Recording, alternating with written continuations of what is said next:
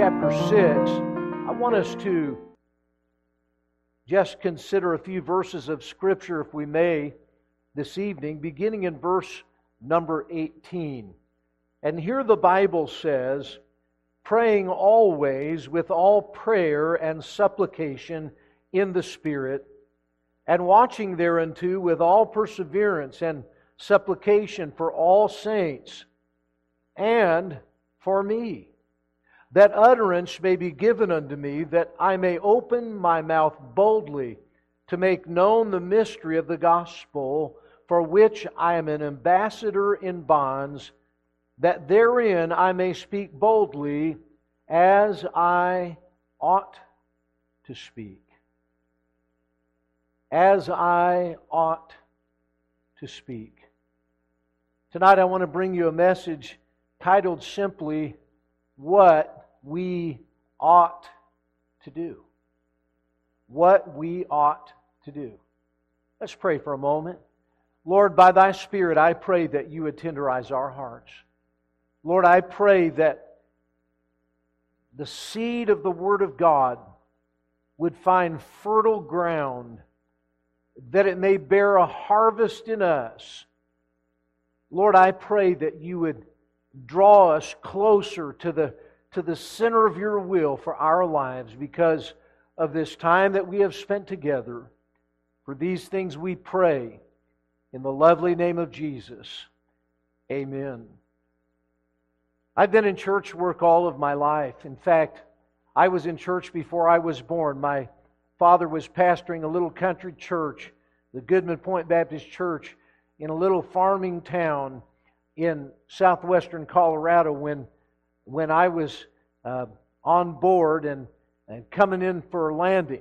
And the truth is that I cut my teeth on the back of a church pew, and I can remember being pushed in the stroller on visitation and from the tenderest age being involved in the work of the Lord. I can remember even as toddlers, my brother Paul and I found a can of red paint in our garage, and we decided that we were going to be a blessing to the church and paint the church fellowship hall tables red as a surprise for everybody. And I got to tell you, nobody appreciated our ministry.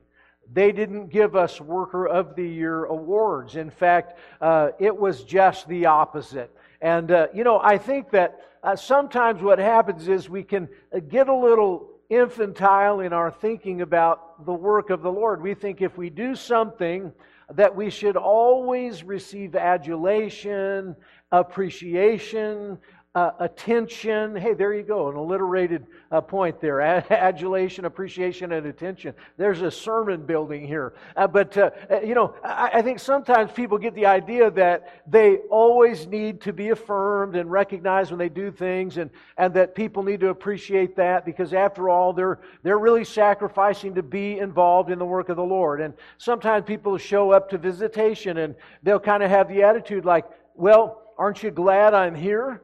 You should feel happy. I made it. And the truth is that sometimes we want people to be grateful because we did what we ought to have done.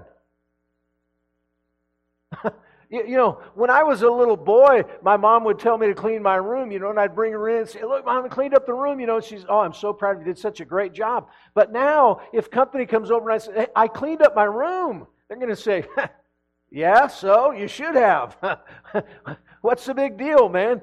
The fact of the matter is, as we begin to grow in the Lord, things that we thought were so outside of the pale of something we would have done before we met Jesus, now falls within the pale of something that we should be doing. And we don't have to do it for the applause of men, for the approval, and for all of the A words that I came up with earlier. But listen, I think we need to realize that Paul said some things here as he made a request to the Ephesian church about doing the things that he ought to do, to say the things that he ought to say. Now, I think that it is important for us as we introduce this message to understand that the book of Ephesians is one of Paul's prison epistles. He was under arrest and incarcerated in Rome, awaiting a hearing before the Caesar Nero.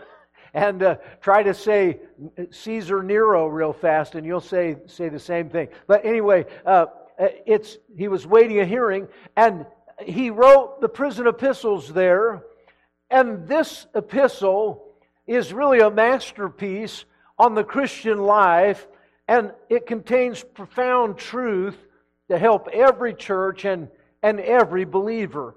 Tychicus was the pastor of the church in Ephesus at this time. Of course, Timothy was intimately involved with its foundation and the calling of the elders in that area. And yet now Tychicus is pastoring, and he went from Rome and carried the letter back to the church in Ephesus that Paul had written.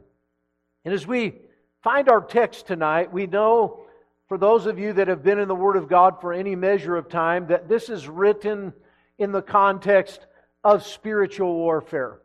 For there in Ephesians chapter 6, the Bible tells us in verse number 10, "Finally, my brethren, be strong in the Lord and in the power of His might. Put on the whole armor of God, that ye may be able to stand against the wiles of the devil. For we wrestle not against flesh and blood, but against principalities, against powers, against the rulers of the darkness of this world, against spiritual wickedness in high places. Wherefore, take unto you the whole armor of God, that ye may be able to withstand in the evil day, and having done all, to stand. Stand therefore, having your loins girt about with truth, and having on the breastplate of righteousness, and your feet shod with the preparation of the gospel of peace. Above all, taking the shield of faith, wherewith ye shall be able to quench all the fiery darts of the wicked, and take the helmet of salvation, and the sword of the Spirit, which is the Word of God." And then we find our text for tonight in this context, and it is important for us to recognize that as we look at how this is laid out, that verse 17 doesn't end with a period, it's a semicolon there, or a colon rather, and it says, continues on, praying always, which is an indicator that prayer is a part of the armament of the soldier of the Lord. And we know from a diligent study of the Scriptures that God has called us to be good soldiers of Jesus Christ. And so what we find is that Paul is writing in the context of spiritual warfare, and he's in a battle royal. Can you imagine he's in prison for having done what God had called him to do? And he was chained, and often chained to a guard, and perhaps there was a changing of the guard a few times each day, and that was an opportunity for Paul to be a witness.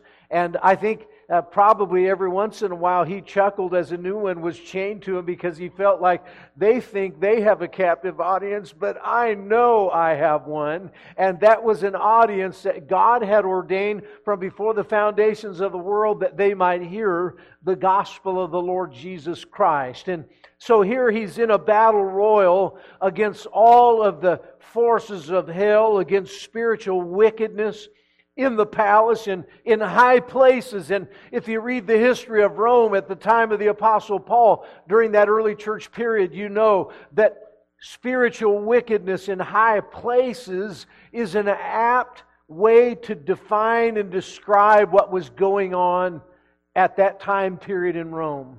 Nero was a butcher who slaughtered many, and the reality was this, that Paul was no guest in the palace, he was a prisoner. And he was up against an awful lot, and he had suffered much for Jesus' sake.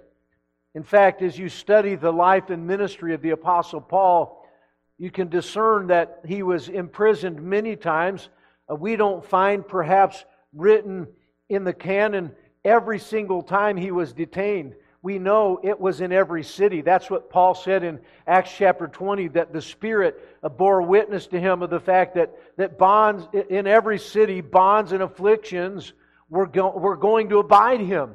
And of the times that we do know during his 30 and a half or 31-year ministry, from the time that he accepted Christ on the road to Damascus until the time that he was beheaded in Rome, he was imprisoned or incarcerated for 6.5 years.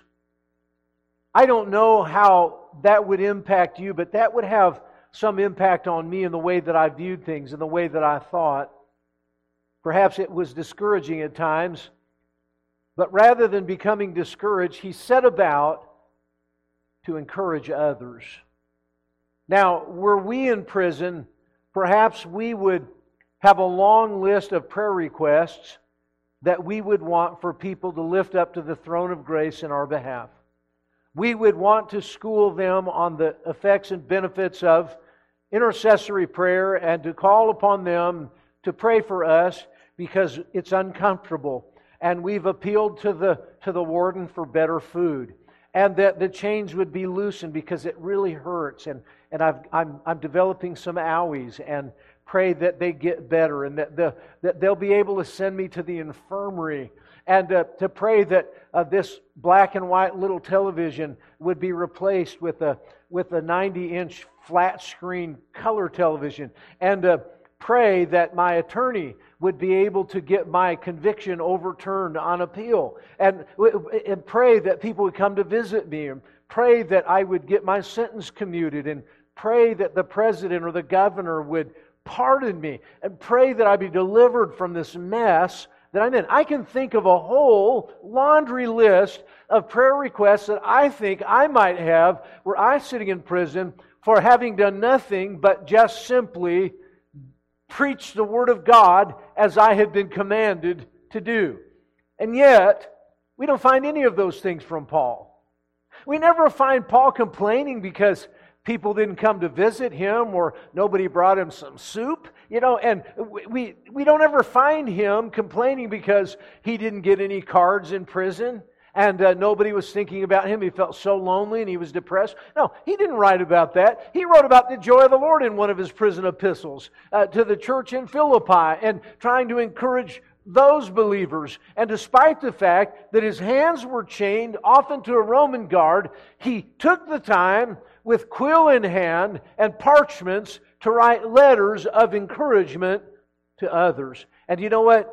In his mind, he didn't think that was beyond the pale, that was above and beyond the call of duty, given all that he was facing. He just felt like that's what he ought to do. That was the right thing for him to do. So as he took pen in hand and he wrote to encourage the church at Ephesus, as he came to his prayer requests for himself, he tagged on to the end of the information that he gave concerning spiritual warfare and prayer being a tool in spiritual warfare. And he said, "Would you pray for me?"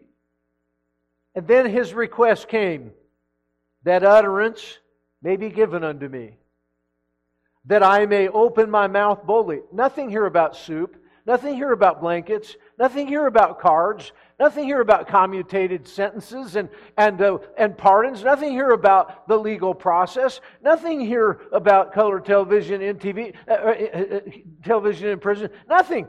It's all about, pray for me, that utterance may be given to me, that I may open my mouth boldly to make known the mystery of the gospel, for which I am an ambassador in bonds, that therein I may speak boldly as I ought to speak. He said, I want to do what I ought to do. There comes a point in time in your life, folks, where you don't get an allowance for making your bed.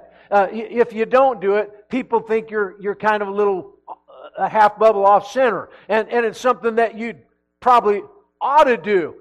Look, folks, there comes a point in time in your life when you don't need an attaboy for emptying the garbage can, because if you don't, you're going to be overrun with bugs and stench, and it's something that you ought to do, right? It's just what you ought to do. And folks, listen, coming to church is what you ought to do. Being a witness for Jesus is what you ought to do. You don't need a brownie badge for for coming to church. Folks say, well, look, church feel really, really good that I'm here. You ought to be happy. Here I am. And it's like we think that we're Mighty Mouse. Some of you are old enough to remember that, right? And I used to watch cartoons when I was a kid just like you did. And Mighty Mouse, he would always say, here I come to save the day. And a lot of people when they come to church, they think, here I come, I'm here. Whatever needs to be done. I'm the junior Messiah, I'll take care of it, I'll handle it. But man, I want everybody in the world to know it and see it and acknowledge and affirm it and give me the adulation, affirmation, and appreciation. Another sermon building here. But what we find is that Paul said, look, I don't need all of that stuff. That's what I ought to be doing. That's what I ought to be doing. And you know what he said? Pray for me that I do what I ought to do. That I do what I ought to do. Now, I want us to notice that there's some specific things that Paul highlights about what God has given for him to do, the things that he ought to do, that are found within verses 19 and 20, and I want to highlight those to you in just a few moments here. As we consider this, we see, first of all, if you're taking notes, writing there with the coloring crayon on the kitchen table, maybe, I don't know. Maybe the Granstroms at their house have some coloring, and so you can write on the back of the coloring page the notes. What we notice, first of all, is a called preacher. A called preacher. Now, Paul began this prison epistle by saying in chapter 1 and verse 1, Paul, an apostle of Jesus Christ, by the will of God, to the saints which are at Ephesus, and to the faithful in Christ Jesus. You see, he was, by the will of God, called according to the will of God to be an apostle of Jesus Christ. He was called to preach the gospel. Now, I want you to know that he was called of the Lord. Now, the word preach in the Bible is the Greek word keruk. And that word means to be a herald, or to trumpet, or to proclaim. To be a proclaimer of the truth. And just as Paul was called to be a herald, a clarion, if you would, of God's saving truth, so too every believer in Jesus has been called to go into all the world and preach the gospel to every creature. That was not something that was reserved exclusively for the apostles. That is not listed anywhere in the Bible as a per se spiritual gift, that of giving the gospel, being a witness. That is a spiritual mandate that is upon every believer who has accepted Jesus as Savior. We have been called and we have been given a great commission, and that calling is to preach the gospel of Jesus Christ to every creature. I sometimes tell the kids that we're to be an every creature reacher. That's our calling. Paul was called of the Lord. He was given this mission, the Great Commission, to preach the gospel of Jesus Christ. And what we need to understand about this is it was what he was supposed to be doing. It was what he was supposed to be doing. Listen, if God has called you to something, it's what you're supposed to do. And the truth of the matter is this, that there are many people who at one time knew that God was leading them to some avenue of service, leading them to do something within the work of the Lord, and we just kind of got away from God's calling upon our life. And when we start to do a little something, we feel like, well, everybody needs to acknowledge it. Everyone needs to know it. We want to post about it on social media so that we can get a bunch of likes and people will think, my, aren't they a wonderful Christian? And the reality is, all you're doing is posting that you made your bed today. Well, God bless your pea-picking little heart. What I'm saying to you is this, that's what you'd ought to have done. And we don't need appreciation, adulation, and affirmation for that.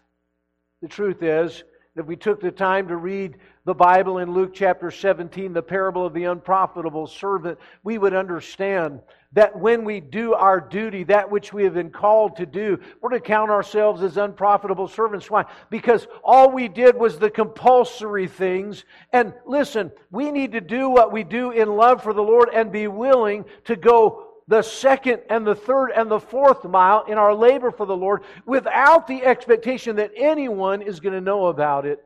Paul wasn't trying to garner attention. Paul wasn't trying to make it in the annals of the Hall of Fame of Christianity, though he is there, ensconced as such. But let me simply say to you, he was humble enough to recognize that he alone was not sufficient for what God had called him to do. And so he was asking the church in Ephesus, would you please pray for me?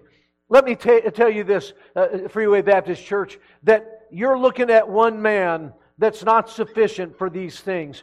I need the prayers of God's people. Paul was saying, pray for me that I would have, that utterance may be given unto me, that I may open my mouth boldly and make known the mysteries of the gospel. He was called to be a preacher, and it's something that he ought to have been doing. You have been called to be a witness for Jesus Christ, a herald, and in the strictest sense of the term, a preacher. And my friends, it's what we all ought to be doing.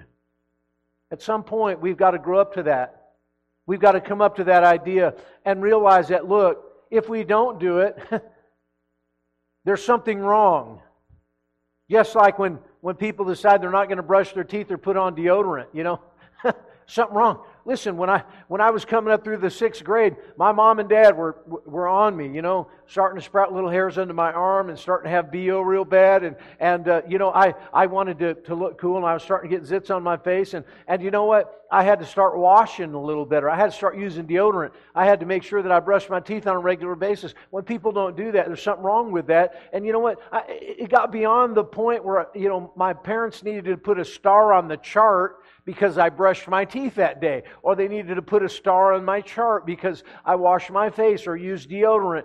Look, that's what I ought to have been doing. And folks, sometimes we feel like, oh, you know, look at what I'm doing. I'm just so involved in the work of the Lord. And, you know, I'm just so busy. I got so much going on. And now I'm, you know, telling people about Jesus. And I'm trying to, you know, be involved in the choir ministry. I'm trying to show up to do my post. Look, that's what we ought to be doing. We've been called, look, into this. The Bible says that we're to walk worthy of the vocation wherewith we've been called. And the vocation is not that you're a plumber or an electrician or a postman or whatever it is that you do. The vocation is the calling of God to be involved in His service. Look, if you're a postman, it's just a postal service that finances your efforts in serving the Lord. If you're an electrician, it's just the electrical company that finances your efforts to fulfill the calling, the vocation that God has given you. And that's what we need to be doing. It's what we ought to do. And so we notice a called preacher. But secondly, would you notice with me a courageous warrior? A courageous warrior. The Bible says, pray for me, that utterance may be given unto me, that I may open my mouth boldly to make known the mystery of the gospel, for which I am an ambassador in bonds, that therein I may speak boldly. Paul was not praying that he might be set free from prison. Paul did not ask them to pray for his bad back, or his gout, or his migraine headaches, or a toothache. Paul didn't ask them to pray for his arthritic condition, though with all the stonings and beatings that he took in his life, I have no doubt that he had aches and pains the likes of which we can't imagine. I have no doubt that he had headaches from being stoned and left for dead. And though the Lord brought him back, I'm sure that he bore in his body the marks of the Lord Jesus Christ physically. But his prayer request wasn't about, pray that I'll get out of here. Pray that they'll let me go. Pray that my hearing date will be moved up. Pray that my lawyer will do a great job. Pray that Nero will take mercy on me. No, it was none of those things. But rather, what he asked for was, pray that I would have boldness. that I would be courageous in the service of the King, knowing that he was involved in a gut-wrenching level of spiritual warfare. He desired the prayers of God's people for courage, for boldness. He did not ask them to pray for deliverance. He asked them to pray that God might grant him courage to preach the gospel of God with all boldness, knowing that those that were hearing it had the authority to order his execution, knowing that those that were in proximity to it had the authority to physically punish him for having done so. But do you know what he believed in his heart? Even though this is hard, even though there are not many people that have endured what I have endured, I'm not going to sit here and feel sorry for myself and just beg out of my responsibility and duty in spiritual warfare to communicate the gospel to people that are held in the bonds and chains of darkness and sin. I'm going to pray that people would pray for me to have courage as a warrior of Jesus Christ, because that's what I ought to do. That's how I ought to be. He said, as I ought to. Folks, he was in prison. He'd been beaten. His friends had forsaken him in Asia Minor. He could have said, I've done my time. I did my years of teaching Sunday school. I'll let somebody else do it now. I hear that stuff. Oh, I used to. Look, Paul never said I used to. He said, pray that I have strength to continue. Not that I can retire. Pray for me. Retirement is on the horizon. And I want to retire and travel. And I want to go camping. And I want to live out my days just before I see Christ for myself. What? You got to be kidding me, man. The closer you get to heaven, you want it to become about you? Is that what you think you ought to do? That's not what I find in my Bible. Now, folks, this is not compulsory service. I'm going to say that again. It's not compulsory service. But there is something that drew him. It was the love of God. God didn't force this on him. He doesn't force it on you. Listen, I'm going to be 57 years old in a few weeks, and the fact of the matter is that if I don't want to make my bed, I'm a grown man, I don't have to. Nobody's going to make me. But you know what? When I get up in the morning, I make the bed. I brush my teeth on a regular basis. I use deodorant. I shave every day. I wash my face. And aren't you proud of me? You say, you see, the thing is, that's what you ought to be doing. Folks, listen, don't show up to church and say, aren't you proud of me? As your pastor, I'll probably say, man, I'm so happy to see you. Man, I'm just so proud that you made it. And I'm tickled pink, But, there needs to be a point that we grow up to the place where we say, this is what I ought to be doing. A called preacher, he said, I want you to pray for me that I would be able to fulfill my calling as I ought to. A courageous warrior, that I would fulfill that calling as I ought to with boldness. That I would not trim the message, that I would not soft pedal the message because of what might come, because of the persecution that could follow that. Pray that I would preach with boldness as I ought to. Would you notice with me, thirdly, a conscientious steward? A conscientious steward. Not only a called preacher and a courageous warrior, but a conscientious steward. For the Bible tells us that he says, pray for me that utterance may be given unto me, that I may open my mouth boldly to make known the mystery of the gospel, for which I am an ambassador in bonds, that therein I may speak boldly as I ought to speak. Very interesting, these words that he uses, because the Bible casts light, and we want to have more understanding of the Scripture. We don't need to buy a new commentary. Sometimes what we need to do is just read the Bible in its entirety, and we'll find that the Bible can do a pretty good job of interpreting itself. And as we compare Scripture with Scripture. So as we look at the mystery, the word mystery there, it rings a bell.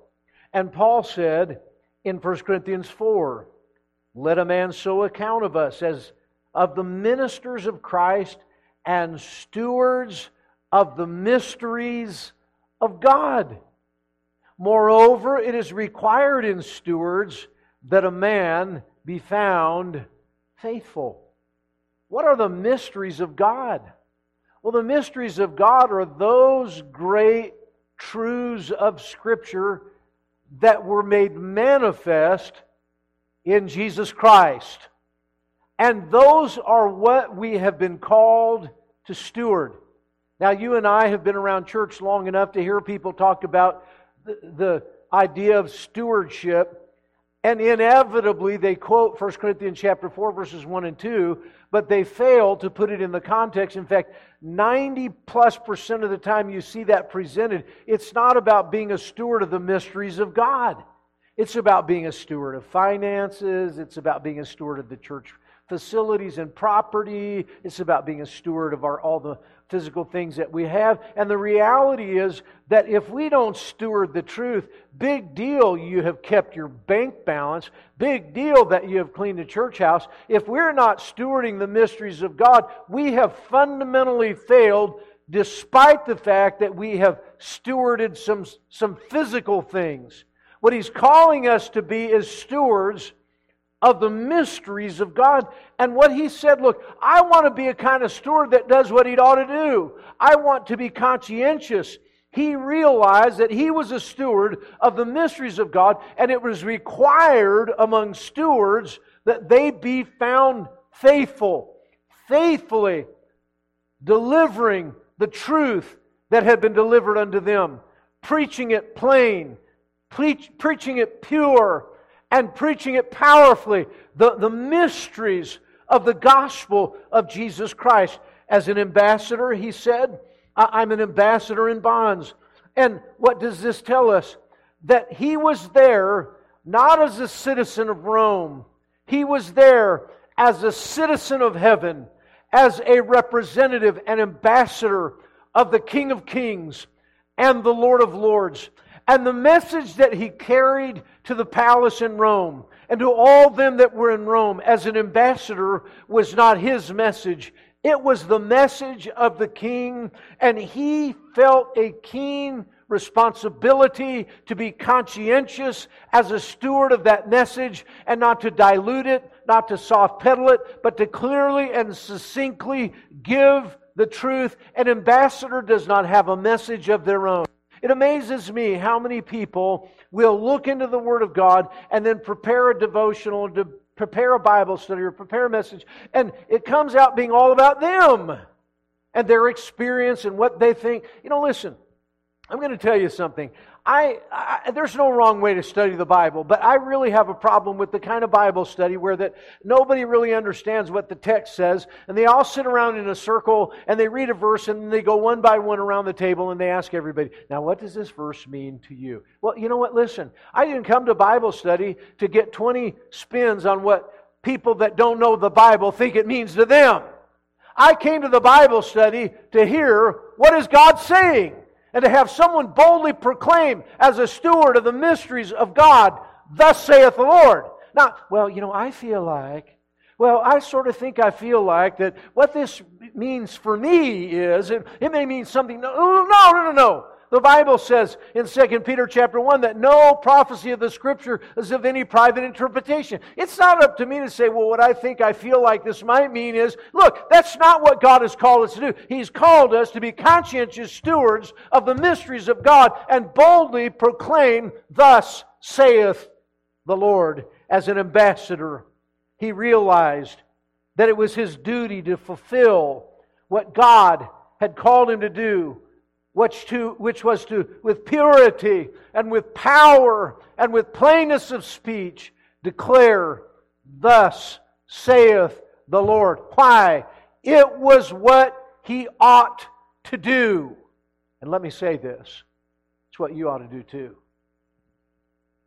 God didn't say, well, okay, I have some orders just for Paul. Now, granted, he was an apostle, and during the early church period, there were things that were incumbent upon him as an apostle of the Lord that perhaps doesn't fall upon our shoulders. But in the general sense of the term, the Great Commission rests upon us all.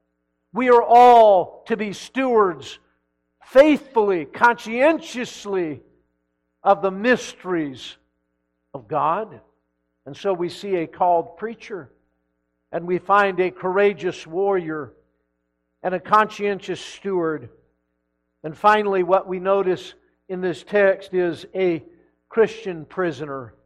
A Christian prisoner. For the Bible tells us in verse 20, "For which I am an ambassador in bonds, that therein I may speak boldly as I ought to speak." Paul was imprisoned as a Christian. Had he gathered people together to sing the praises of Caesar, there would have been nothing befall him.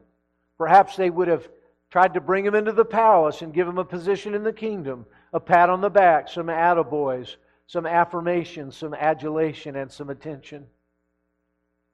You know, what he did was preach Christ. And that's what a Christian ought to do. And do you know what Paul said? "Yea, and all that will live godly in Christ Jesus shall suffer persecution." You know, let me say this to you. If you grow up to the place where you decide you're going to do what you ought to do, expect some persecution. Because in the world we will have tribulation, Jesus said. He said, "Know this, that if the world hates you, it hated me first." The world hates Christ. And so it vents its anger and hatred on His kids. The world hates you. And you know what sometimes we do? We shy away from standing up to be the Christian God has called us to be in spiritual warfare. We don't do everything to stand, and having done all to stand. Stand therefore, having your loins girt about with truth. Listen, that's what we ought to do. And when we do what we ought to do, sometimes the world isn't going to like it. But Paul was willing to be made a prisoner for Jesus' sake. He was willing to suffer for Jesus' sake. Why? He knew that this was what he ought to do. You say, suffering, hardship, count me out on that, preacher. You know, it's amazing to me how many people are willing to protest. They'll go down to the Capitol on a 100-degree day and carry a protest sign about having to stay at home and not go to work and not opening the economy. Man, they'll go down there, it's a 100-degree day. But man, if it's 90 degrees, they won't go out soul winning. But man, it's 100 degrees, they'll go down and protest. Why? That's my Christian duty. And if they don't like it or they arrest me, I'm practicing civil disobedience, then I'll wear that badge with honor. Folks, listen. As an American, you might get it in your mind that that's what you think you ought to do. But as a Christian, what is it that you ought to do? Paul said, Ephesian church, would you remember to pray for me that I would do what I ought to do? That I wouldn't acquiesce because I'm in prison, I'm in difficulty. That I wouldn't shy away because my life is in jeopardy. That I wouldn't make excuses because I'm tethered to a guard. but that under all circumstances I might with boldness do what I ought to do. As believers, I think the question remains, are we willing to do what we ought to do? Or do we get the idea that, so few people are really doing this stuff that, man, when we do it, it's beyond the pale and everybody needs to sit up and pay attention. I need to post about it on social media. I need to write a blog. I need people to give me affirmation because look here, I'm doing what I ought to do. That's like expecting brownie points because you brushed your teeth today. That was just what you ought to have done. The fact is that there's so much about the Christian life that we ought to do. And because we don't have that passionate love for Jesus as we ought, we feel like that we're really going above and beyond the call of duty when we do the least requirement. Folks, Paul prayed and asked the church to pray that he would keep on doing what he ought to do. If you were in prison for preaching the gospel, what would your prayer list look like? How would your letters read? Would it be for a softer pillow, a warmer blanket, some chicken soup, a bigger television, a pardon, a commutation? Or would it be, pray that I would be bold in this place to do what I ought to do? Folks, let's determine to just simply do what we ought to do. Heavenly Father, I confess that so many times when I have simply done what I ought to do, I felt like it was something noteworthy. Lord, grow me up to the place where doing your will is something that I see as what I should have done and what I should do. And Lord, I pray that I would have this spirit like Paul, that I would do what I ought to do. Christian friend, I want to tell you that I've tried to exhort and encourage you from the Word of God today, but perhaps there's someone watching and listening that doesn't even know for a certainty that if they died today that they would spend all eternity in heaven with Jesus. And if that's you, I want to just simply say that you don't have to go to sleep tonight without the confidence in your heart that your sins are forgiven and that heaven is your home. The Bible was written so that we could understand and know that our sins can be forgiven and that heaven can be our home forever without a doubt. And the gospel is simply this. We understand that we're sinners. That's bad news. We were born sinners because we inherited that sin from Adam. And we're not sinners because we sin. We sin because we're sinners. So we're sinners by birth and we're sinners by choice, all of us. And our sin has separated us from God, and there's a penalty for sin. It's that we would go to pay the price for sin in a place of suffering that the Bible calls hell. But the good news is that Jesus loves us so much that He came to this earth to be made a sacrifice for our sin, to take our punishment in His own body so that we could receive forgiveness through His shed blood and receive the offer of an eternal home in heaven through forgiveness. And so Jesus went to the cross and He died for you. He was buried and He rose again after 3 days in the grave to be able to give you eternal life as a gift if you would simply believe Him and receive it. If you believe that today and you've never yet received that gift, if you know you're a sinner and that there's a consequence for your sin, and you know that Jesus loved you so much that He died for you to offer life, and He offers it freely to all that will receive it. I want to invite you with me right now to pray a prayer just like this right now. Dear Lord, I confess that I'm a sinner and that I cannot save myself. I now invite Jesus into my heart and into my life to forgive me of all of my sin so that I may spend forever in heaven with Him one day. I'm now trusting in Jesus and Jesus only to save me and to forgive my sin, to take me to heaven. Thank You for dying on the cross for me. Enable me to live for Thee. For this I pray in Jesus' name. Amen.